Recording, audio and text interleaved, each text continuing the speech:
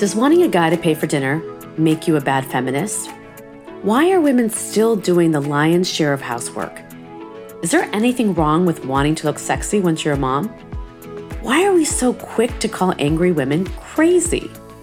On Thread the Needle, a new indie feminist podcast, host Donna Cleveland helps listeners to tease out the truth from societal expectations to help them figure out what ideas to throw out and what to hold on to. In America, women have more freedom and opportunity than at any point in history to choose their own path. And yet conflicting messages from pop culture, family members, and friends make it hard for women to know how to see themselves and what to strive for in the world. On Thread the Needle, Donna explores the meeting place between feminist ideals and the realities of women's lives in order to help women see their path more clearly. Listen to Thread the Needle on Apple Podcasts, Spotify, or anywhere you listen to podcasts.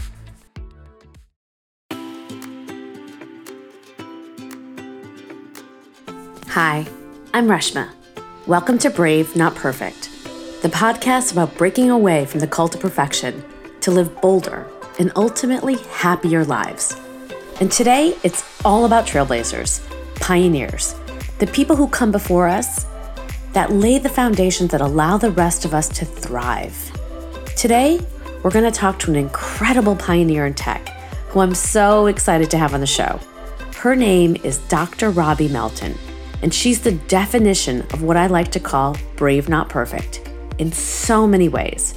Robbie is a tenured professor at Tennessee State University who served for 20 years as the chief administrator for the Tennessee Board of Regents.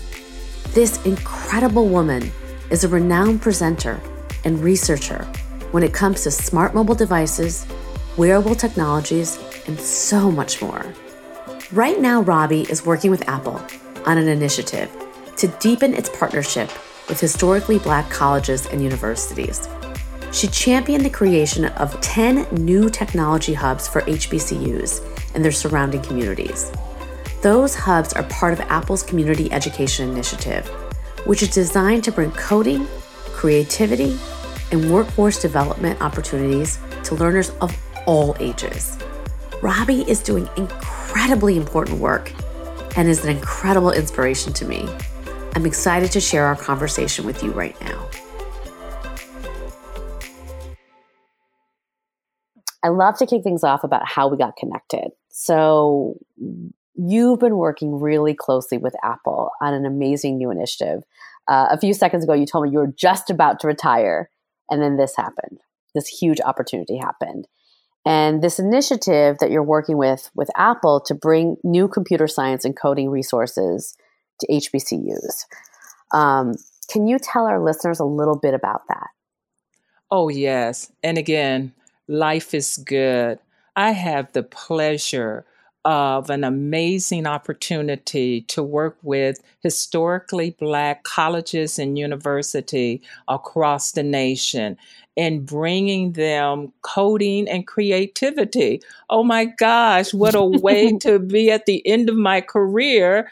And just when I thought I will retire, I saw some alarming numbers to say that Black females are only 2% representative in this area. I can't retire. No, you can't. No, you can't retire, Robbie. Oh, no. So with this opportunity with Apple, I'm able to go out and you're right, pioneer, shake bushes to let women of color know that we can code and we can create. It's not the old grandma coding from my era. I'm talking about empowerment. That's right. And, it's coding isn't just like a white dude in a hoodie somewhere, right? Coding is so important, right? It's finding solutions to our biggest problems, climate change. I mean, I know that there is probably a young woman of color right now who is, coding a cure to the virus. And so how do we work together and how do we work on making sure that there's more opportunities?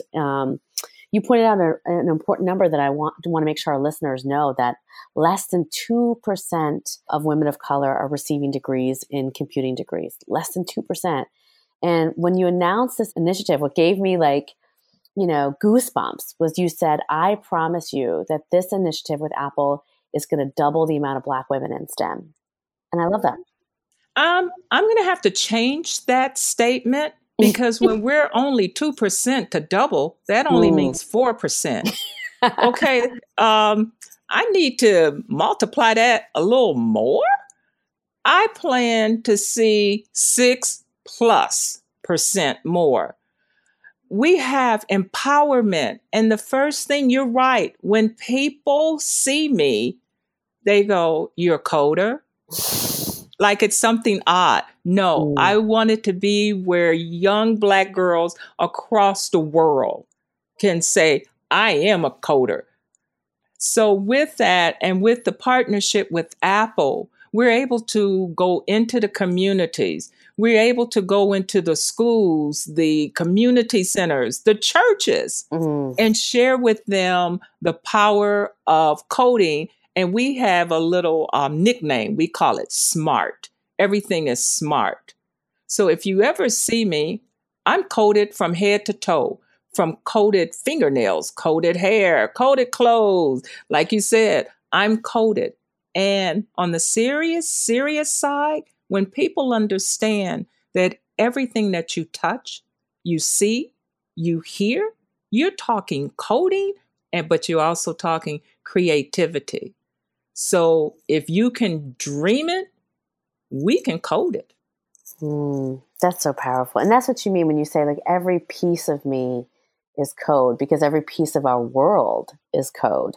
And I think that's the thing. I know when I talk to young folks, is I don't think we've never taught them how code is a part of every single thing that they do and every single thing that they want to create. And I love that creativity angle on it. Yes. I wanted to ask you, Robbie, tell me about, I was curious, tell me about the history about HBCUs in STEM education. Yes. Unfortunately, in terms of STEM, many of our HBCUs do not offer computer science programs, which is a disadvantage when you look at our digital workplace now, especially being remote. With this partnership, we are able to empower all of our HBCUs in working together. So if we have a school that does not offer computer science or coding or your full spectrum of STEM, we're able to deliver those programs to them and work out partnerships.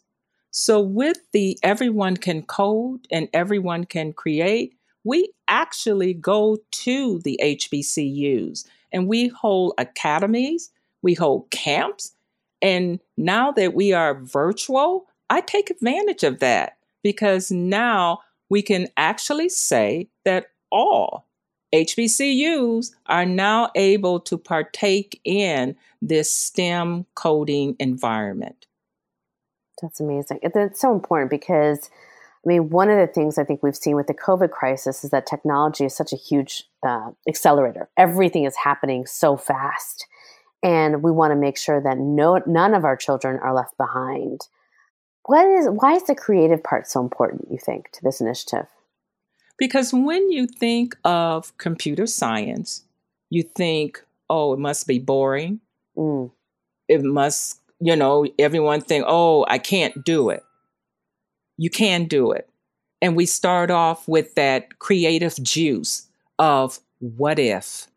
And that's the first concept that we promote. What if? What if during this COVID-19, we could create a mobile app that wherever you go will ring your phone if that virus is around? What if? So with the creativity, you have to be able to think it. And our motto is, and then we code it. So that's where the creativity comes in getting the design And by the way, everyone can create. Just think about it, regardless of age, regardless of color. And that's what we want our young girls to do. What if? Yeah. Because so many of our girls, right, they've been counted out or they've been told they can't. And I think to empower them that they can build anything and solve any problem. I mean, I think that's why, seeing Katherine Johnson, right, was so powerful because they saw someone who looks like them with their background. And they're like, you know what, I can do that too. So much of what you're talking about is like this idea of like, you cannot be what you cannot see. And I think so many young girls, when they heard about Katherine Johnson and watched that movie, they're like, oh, I can do that too. I can create, I can build anything. And so I think this initiative is really going to spark that sense of like it's in my, I can basically, any problem I want to solve, whether it's climate change, whether it's, supporting the BLM movement, like anything that I can do with code. So it's so powerful. So you're not only running this amazing initiative at Apple, but you've been really leading the work in the mobile internet of everything space for some time now. So for our listeners who may not be familiar with the term, can you explain the Internet of Everything and talk about the groundbreaking work you've been doing? Yes. The Internet of Everything is really an awareness of the world, of what we call now the smart connected world.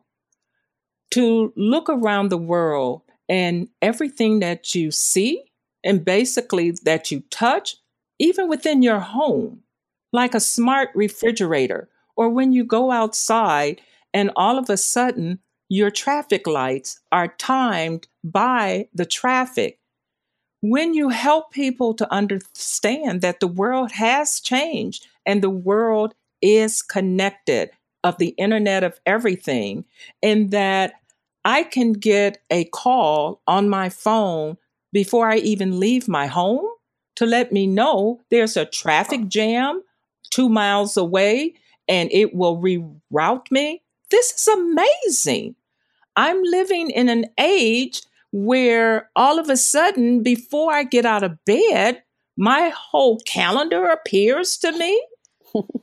So, with that realization, you then help people not to become passive, what I call consumer. We want innovators. And that's where our young girls come in. And that's where people of color are able to empower themselves with these skills. Oh my gosh, we are in a smart, connected world. So powerful. I can hear like the passion just coming from your voice so deeply. When did this start for you? How young were you when you got interested in being an innovator? Well, now I'm going to date myself. Go for it. Okay, here we go. Social media in my era was a party line where 5 neighbors shared one phone. Can you all believe that? I mean, a party line. And now we have social media. I mean, even little kids have their own iPads and phones. So how did it start for me? Because things are amazing. I'm coming from a generation where I sat and watched the rocket Sputnik go up. Oh, yes, I'm aging myself. Mm-hmm. And now with my iPhone in my hand, I have more technology than what we send in space. Oh my gosh, who wouldn't be, passionate? Oh, wow. So with that, and knowing we have all of this power, I don't want to play Candy Crush. I want to be able to be an innovator. If I have the tools in my hands, look at all of the mobile apps, by the way, that they share with you. I'm an appologist. What is that? Something I made up because I study apps, because it's amazing. And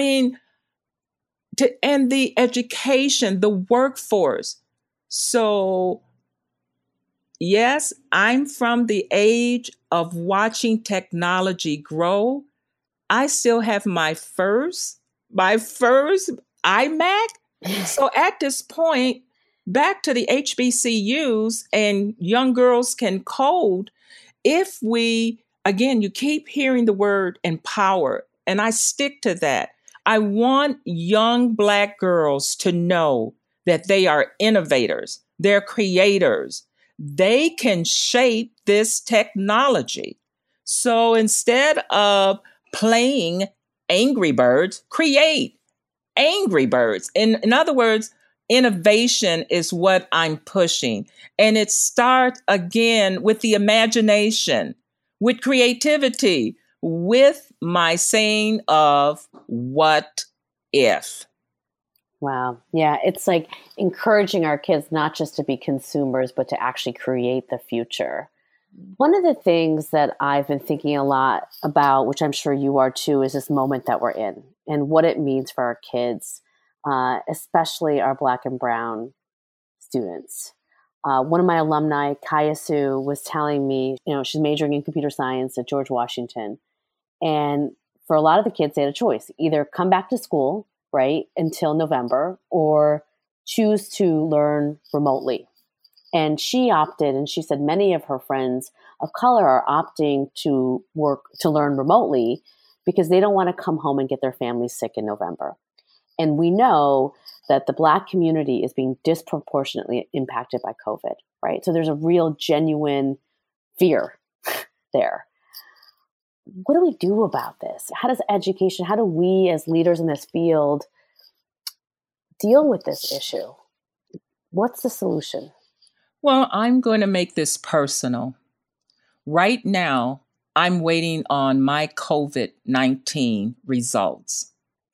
Last week, I developed a fever, chills, and immediately I said testing. And I'm an advocate of wearing a mask and social distancing. Well, again, I look at the glass being half full. So with COVID-19, and now many school districts are giving students mobile devices, whether we're talking tablets or computers.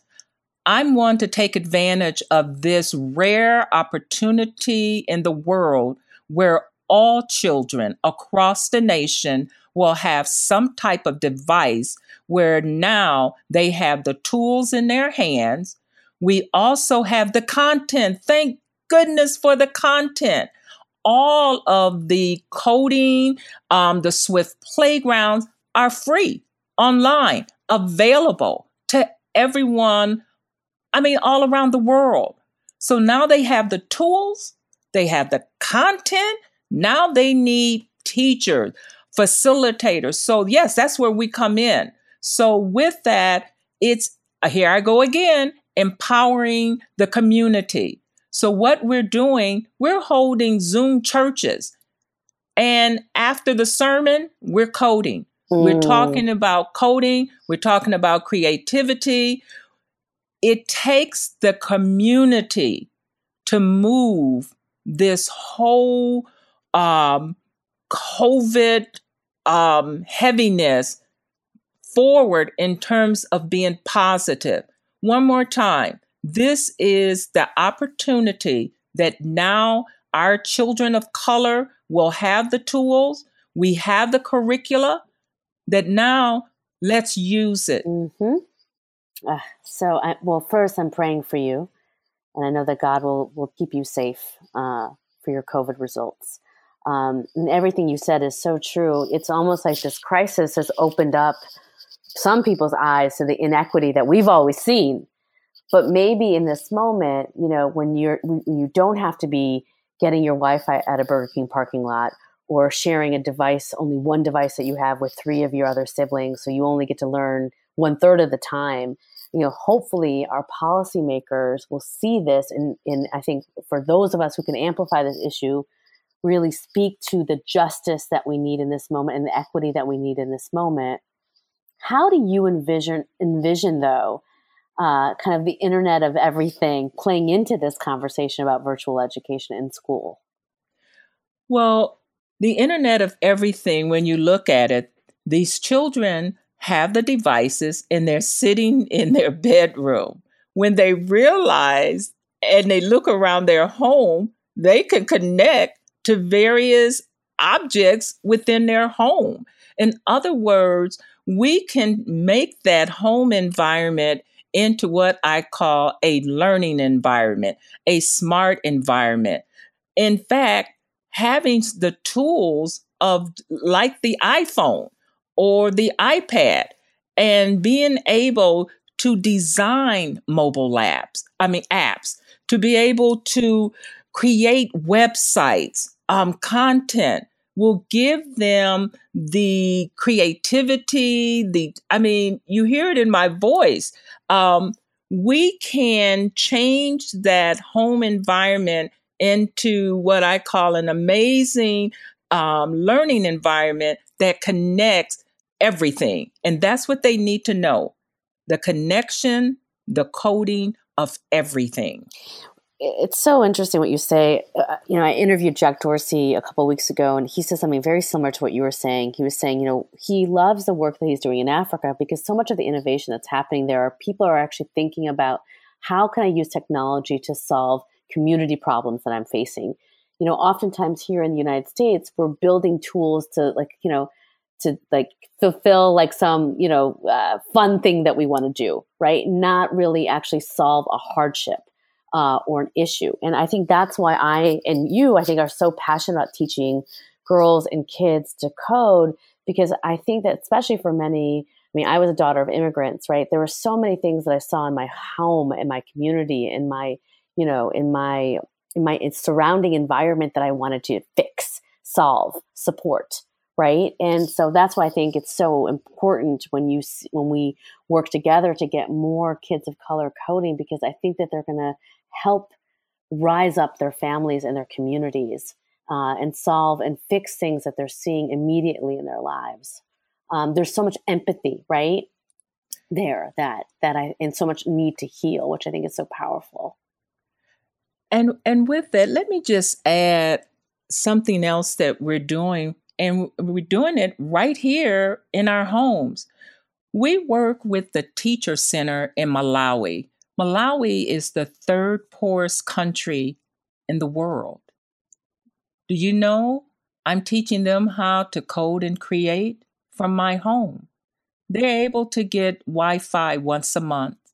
And in that one time, they go to the village, and for 1 hour, we are able to use the 3 iPads that we left with them when we were over there. But you're talking about an amazing curriculum that we can deliver from my home.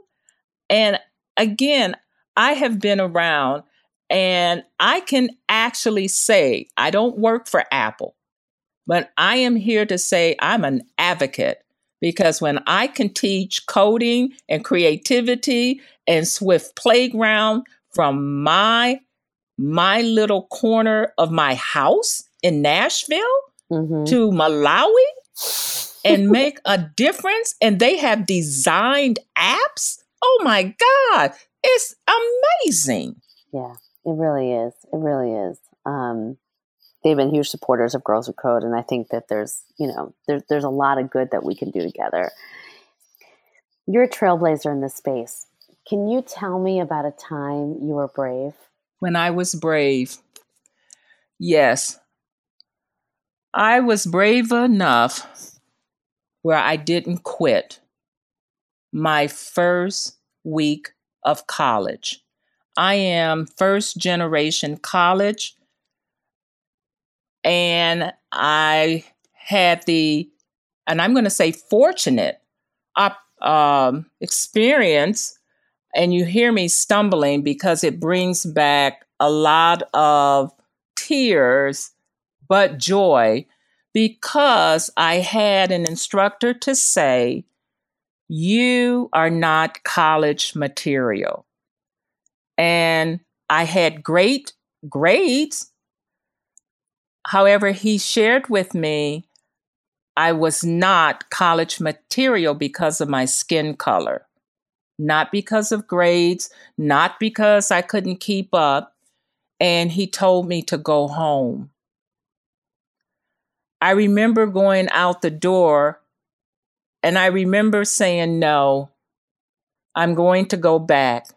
And I went back. And yes, he failed me, but I was brave enough to take that F and take the course again, of course, with another person. But had I walked out of that door, I can't share with you where I would be to this day. Brave means the risk of having someone to close the door, but you go ahead and open it back up. Thank you for sharing that. And thank God you did, right? There are so many people's lives who've been impacted by your work who wouldn't have been able to achieve their dreams if it was not for your bravery. So thank you. And thank you for this opportunity. You just heard me talking to the incredible pioneer, Dr. Robbie Melton. She's a tenured professor at Tennessee State University and is leading the effort with Apple to bring new coding resources to her university and other HBCUs. If you enjoyed today's show, make sure to subscribe wherever you listen to podcasts. Brave Not Perfect comes out every other Tuesday. See you later. Hi, I'm your executive producer, Oliver Ash Klein. Tanya Zaporonic and Charlotte Stone co-produced this episode. And of course, we couldn't make Brave Not Perfect without unwavering support from Deborah Singer and Reshma Sajani.